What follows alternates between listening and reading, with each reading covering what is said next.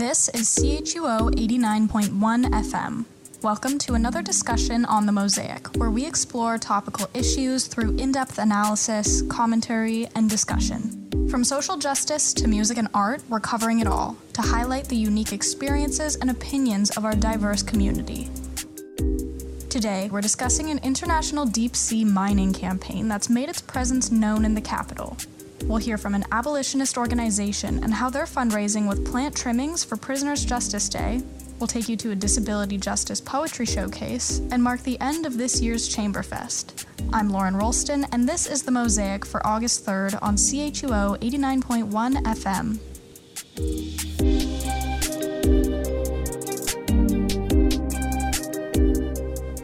If you're one of the people left waiting at a bus stop during the city's transit disruptions, then maybe you've noticed a particular ad campaign. These ads can be found in bus stop vestibules and are a part of a campaign against deep-sea mining. They show pictures of creatures from the depths, along with messages like, "Keep the deep sea weird," and "I'm not an alien, I live here too."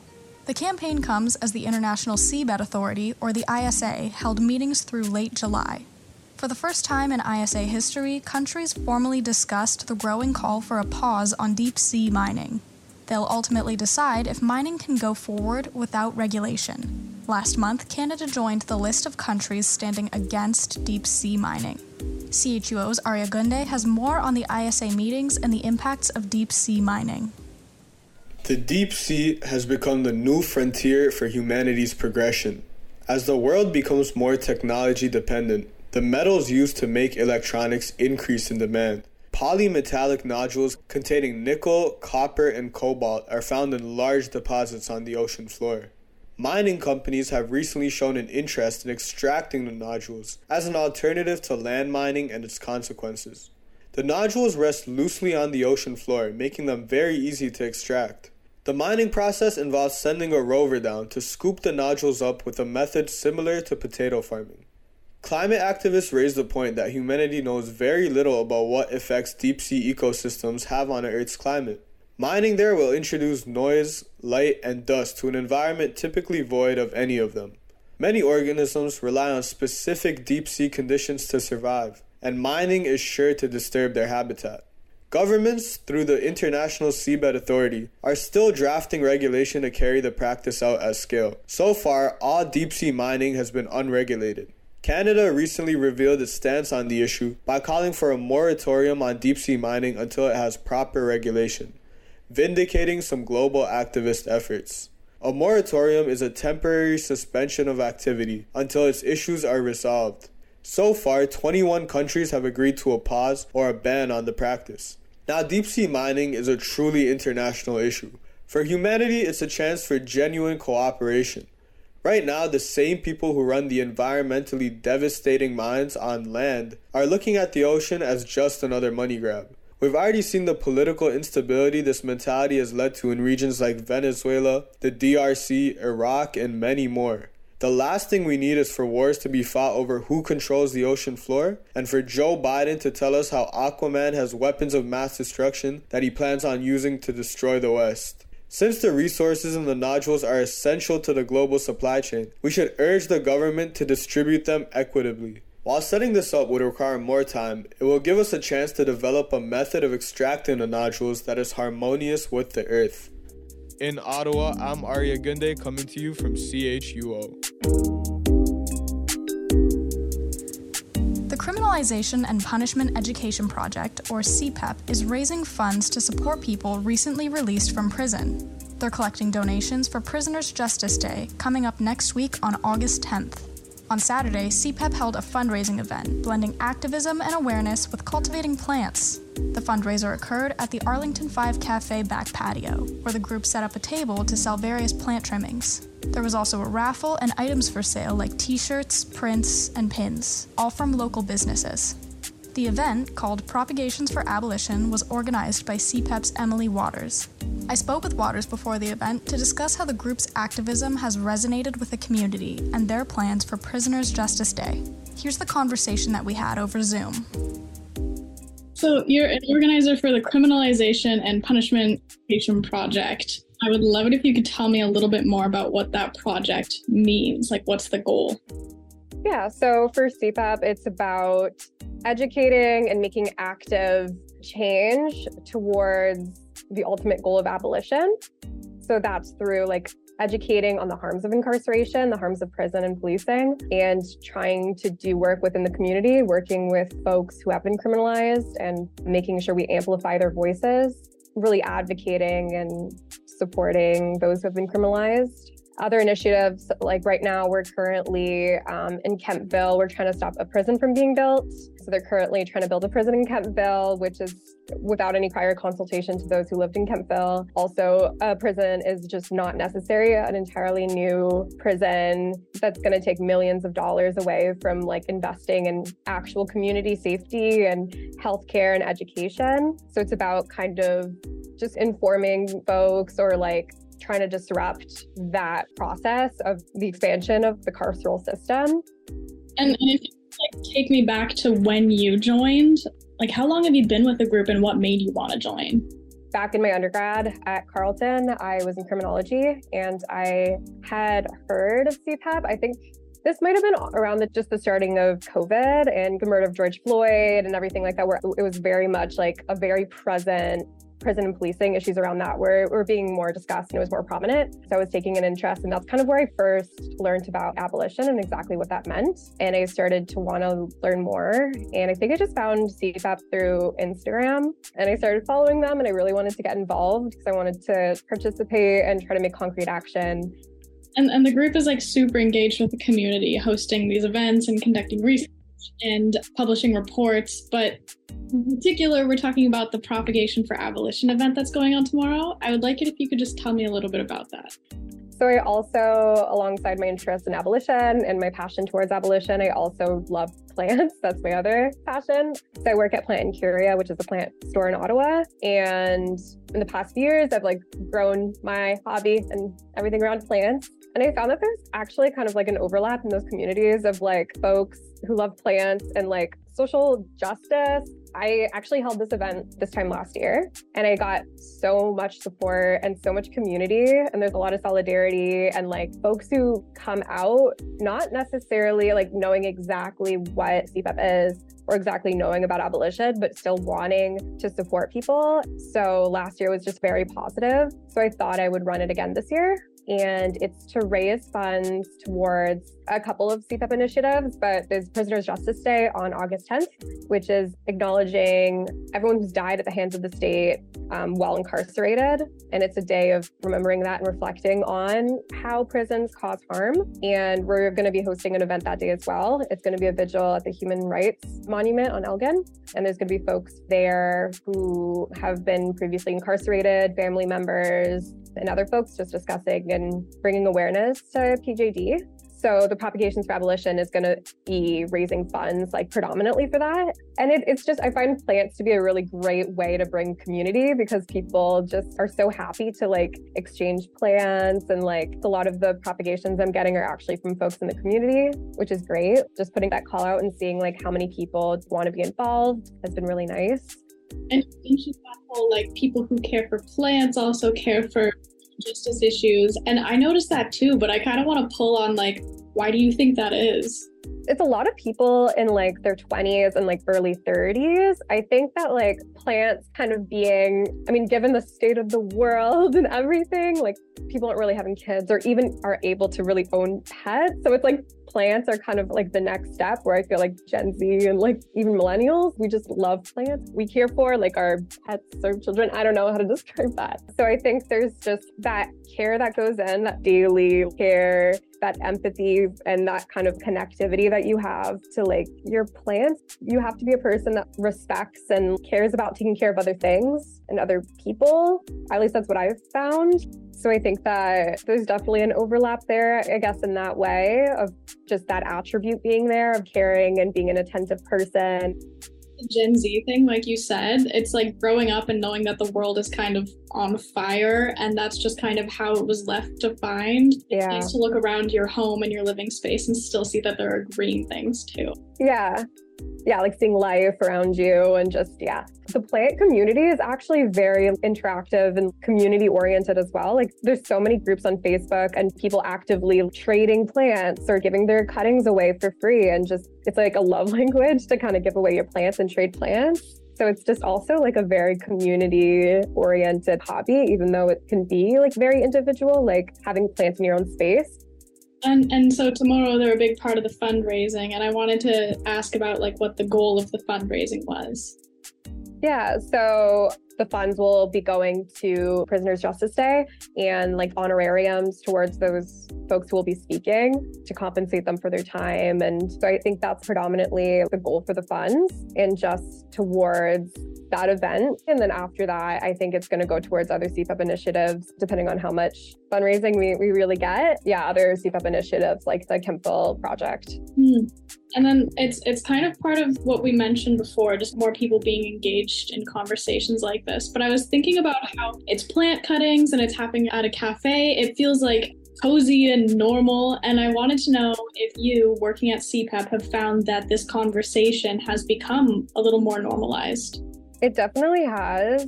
I think just taking up community spaces like that and just engaging in those conversations. Like I said, there's like some people who come to the event, they hear about it. Last year they heard about the event, but didn't necessarily know that much about CPEP, but we're still like willing to listen and willing to think about Prisoners' Justice Day, what that means, and kind of reflect a bit more on that. I just think once you really start thinking about prisons and policing, like we see it all the time, there's more like social media presence on like harm caused by police in prisons. It's very much there. And I think that it's in more spaces of conversation. So I think it's important to take up community spaces and be open to having those dialogues. And sometimes it's through different things like a plant sale that bring people together. I think there's a lot of work behind it too. So I want to know from your perspective, what kind of makes it worth it? I just like to feel like I can do something. It's hard to feel like you as a singular person can make effective change or support others or do something for your community. And I just found that this is the way that I can do that. I was like, I know plants, I can do this, I can fundraise a bit. And even that, hopefully that makes like a small impact somewhere. And it just makes me happy. And I like all of it, like meeting people who are excited about plants and also who want to learn more about CPEP, who are already very passionate as well about abolition and want to also contribute in certain ways. That also just definitely makes it all worth it. Okay, well, thank you. Thank you. That was my Zoom conversation with Emily Waters, the organizer of CPEP's Propagation for Abolition event, raising funds for Prisoners' Justice Day. The Atelier is a not-for-profit organization at St. Paul University in Ottawa. Their mission is to support social innovations, particularly within the Greater Ottawa-Gatineau region. The inclusive and bilingual space offers opportunities for visibility and tools for civic engagement to fight social inequalities and oppression. Last month, award-winning author Conyer Clayton hosted a workshop for poetry writing at the Atelier. The focus was on navigating disability and mental illness through creative writing as a form of empowerment and self-exploration. 1 week later, on July 27th, the Atelier held a showcase for participants to read their pieces aloud to friends, family, and strangers alike. CHUO's Iman Benarabe attended the showcase. She describes it as informal and welcoming. 6 original poems were read aloud, and the evening was saturated with discussion and engaging comments on the vast topic of disability. Iman writes more about the Disability Justice Poetry Showcase on our website at chuo.fm/news.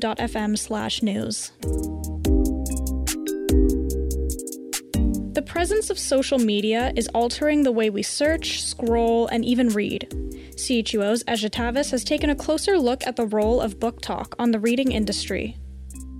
The world of publishing is undergoing a revolutionary transformation, and it's all thanks to an app we're all too familiar with, TikTok. That's right! TikTok's Book Talk, community of readers, reviewers, and authors, is taking the book industry by storm. They're reshaping the way books are marketed and consumed, and it's making waves everywhere. One remarkable aspect of Book Talk is its ability to breathe new life into old titles. Bestseller lists are seeing a resurgence of books like Des Batailles by author Adam Silvera, thanks to the overwhelming support from BookTok users. Videos with the BookTok hashtags have amassed an incredible 12.6 billion views, making it a powerhouse for launching careers and boosting authors to best-selling status. But the influence of BookTok doesn't stop here. Retailers like Barnes & Nobles are also hopping on the BookTok bandwagon. They've created specialized shelves featuring books recommended by BookTok creators, recognizing the potential of this dynamic community in meeting customer demands. However, as BookTok's popularity rises, some deep-seated issues in the publishing industry have come to light. Creators and readers are passionate about diversifying the book world, making it more inclusive and representative. While BookTok has been instrumental in promoting diverse works, concerns arise over the dominance of certain genres, particularly white romance novels. The call for more opportunities for authors of color and marginalized voices is getting louder within the BookTok community. Its creators believe that addressing these issues is crucial for the long-term sustainability of the movement. Compensation is another critical matter at the heart of BookTok's evolution. A major player in the publishing industry, HarperCollins, recently faced a strike by its workers demanding better salaries and increased diversity in the workforce. This has prompted BookTok creators to reflect on their role in relationship with publishers, advocating for fair compensation for their significant impact in promoting books. Despite these challenges, the future of BookTok looks bright. The community is determined to diversify content, support marginalized voices, and find equitable compensation models. Creators like Carmen Alvarez, Marina Alvarez, and Kevin Norman are leading the charge in championing diverse reads and transforming the publishing landscape. BookTok's influence is rooted in the passion and enthusiasm of its creators and readers who continue to advocate for the promotion of diverse books and engage with young readers worldwide. This vibrant community is reshaping the future of book advertising and publishing in ways we could have never imagined. That's it for our BookTok update, everyone. Happy readings! That was CHUO's Ejitavis on BookTok as a major innovation to bookworms everywhere. For 2 weeks in late July and early August, city churches, museums, galleries, theaters, and heritage sites host both indoor and outdoor performances by internationally renowned artists. The performances are part of Ottawa Chamberfest, the world's largest chamber music festival. Each summer, audiences can attend over 100 concerts in the capital, with a lineup of cherished locals, living legends, and up-and-coming stars. The musical celebration draws approximately 100,000 visits per year. Today brings the conclusion of Chamberfest 2023, but next year marks a very significant milestone for the festival. I spoke with Sandy Irvin, the Marketing and Communications Manager for Ottawa Chamberfest, about the festival's upcoming 30th anniversary. Why don't you tell me a little bit about how Chamberfest went this year? Oh my goodness. It's so interesting that you wanted a recap. It's been really successful this year. I feel like we've met so many challenges that every festival is facing, getting audiences back after the plague. And having full houses again was just a thrill. We had a number of sellouts, including our most recent one with Angela Hewitt. You got to imagine 3 pianos on the same stage, 3 grand pianos, plus other instruments. We're so full, we sold seats that have no line of sight to the stage because people wanted to hear it. That passionate. Our fans and our patrons are just incredible, and they came out in droves, and we're really, really grateful. But we also had a lot of successful late night shows at La Nouvelle Scène and Saw Gallery, and free daytime programming at the NAC and City Hall for kids and adults. We had yoga with cello 2 Saturdays in a row, and it was just phenomenally gorgeous. The night before you're like, oh no, it's raining, it's going to be a disaster. And then the sun comes out and it's perfect, and everyone has a wonderful time.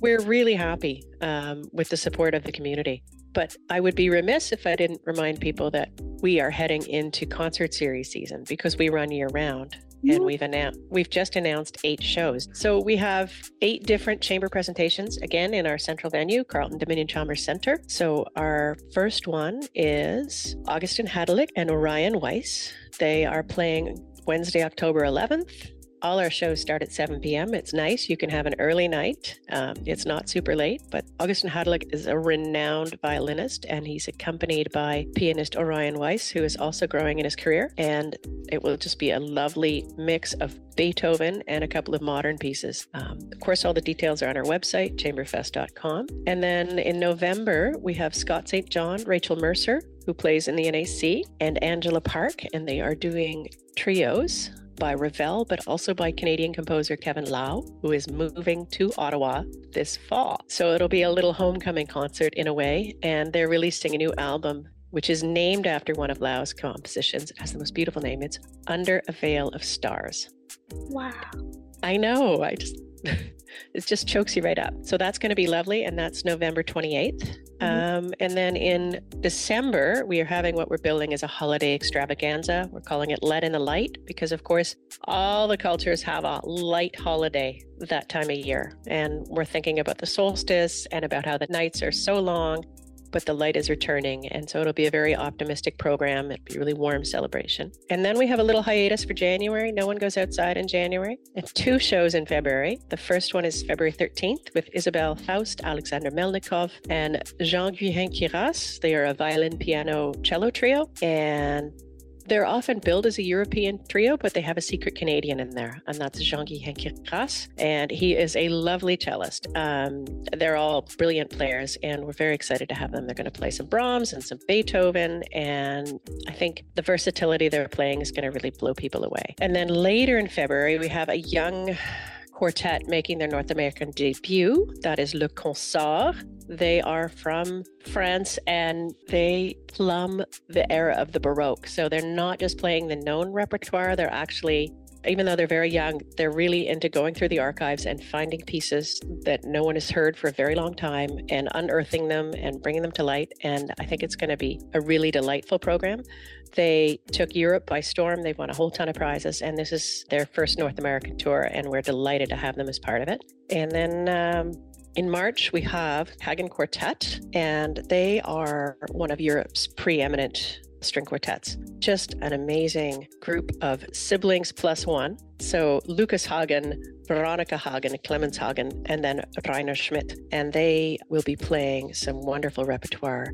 Also, there'll be a master class with Rainer Schmidt for people who are interested in studying violin. We often offer master classes either at U of O or somewhere else in the city, which gives younger players a chance to get up close and personal with someone who's at the top of their game. And it's a real opportunity for younger musicians to get that kind of exposure and a chance to listen and learn. And that's a really important part of our programming. Yeah, much more than the festival itself, like a whole lot of talented artists in there too. That's true. We even have one more program, 2 more. One in April with Emma Nikolovska. She is a Macedonian Canadian mezzo-soprano who's been storming through Europe and is coming back. She'll be playing with Richard Hamelin, who of course is very well known at U of O, and they will be doing some lovely duets. And then our final piece of the season is in May 10th, and that's Gabriela Montero and the Calidor String Quartet. They're a Californian quartet. Montero, of course, is a very well-known Venezuelan expat, and she really took the world by storm with some of her original compositions.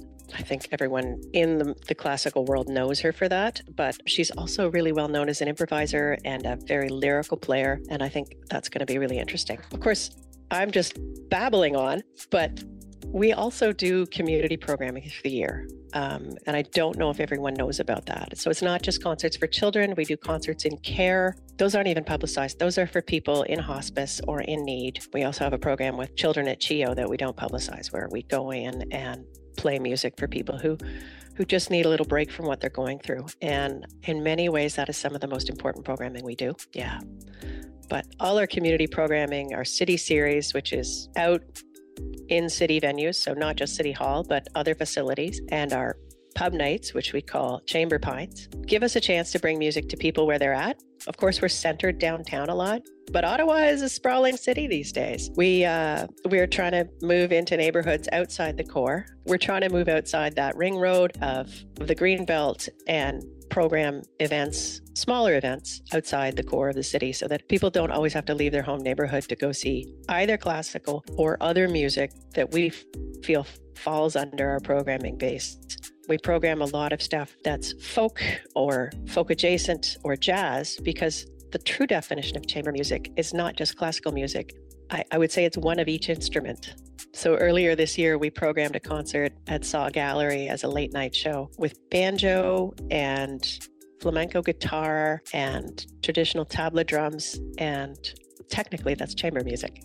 It was just and violin, of course. That was William Lamoureux. And technically that's chamber music. And it was a wild night of music and people really enjoyed it. And we love getting out into the community and programming that kind of activity as well. Mm-hmm. And what got you involved? What made you want to be a part of it? Chamberfest? Oh, Chamberfest is, it's not a machine, but it's a very large engine that keeps turning. We're coming up to our 30th birthday. I've only been with the festival since January. I come from the folk and jazz world, but the challenge of working with a festival this big, we're on our 15th day of programming. That makes us longer than Blues Fest this year, which is some kind of Ottawa record, but we are one of the largest chamber festivals in North America. We have such extensive programming. So that challenge is really exciting, and diving in and learning about all the kinds of music has been absolutely thrilling. I was reading that it was the largest chamber festival in the world. There's some debate, all those world records, but I would say we could accept that crown. And tell me, I'm kind of curious to people who have, this is maybe new to them. What do you think brings in such a large crowd? I think it's the quality of the sound. The people who, as you know, working in radio, music fans of whatever stripe are passionate. They just love what they love and they want to hear it live. But because we have such good partnerships with our venues, the sound is always amazing. So when we're presenting a noon-hour show, it's not just someone cracking something off. It's the same quality as one of our evening shows. It's in the same venue and the sound is outstanding. And we take great care with that. And the level of performance it's world-class, and you don't get to hear that every day. But of course, we also lift up local performers who are working at that level. And that's always a thrill. I think giving that platform to artists is an important part of what we do, that feeds the music ecosystem and gets them up to the next level. Yeah, and Chamberfest has been going on since 1994. So like you said, 30th birthday coming up next year. What can people expect? Well, there will be, as well as our, regular programming during the year, there'll be some special programming leading up to the festival. I can't give you any hints about the artistic lineup for next year for the festival because, of course, nothing gets announced till contracts are finalized and we're in the negotiation stage. But I have been told there will be some very special elements that will be worthy of a 30th birthday. I think it's going to be truly exciting. I'm really hoping, this is personally, one of the things we did this year that we haven't done before was we programmed a sight reading party where local musicians and musicians who are playing at the festival got together, and it's like a jam. They played music from the sheet music together, worked it out, and it was truly delightful to see the experienced guiding the slightly less experienced. So they all sounded great together. And that kind of community of play is very common in the folk world and other kinds of communities. And it's nice to see it happen in the chamber world. So I'm really hoping we do that again because it was a really thrilling experience for all the players. Wow. Well, Sandy, we are going to be keeping our eye out. Thanks so much. I appreciate that. Thank you. That was my conversation with Sandy Irvin, Chamberfest Marketing and Communications Manager. The festival is celebrating its 30th anniversary next year, so be sure to mark it off in your calendar. Tickets and events can be found at chamberfest.com. And that's it for The Mosaic this week. Find this episode and previous ones on chuo.fm. I'm Lauren Rolston, and we'll see you next week on CHUO 89.1 FM, your community radio station.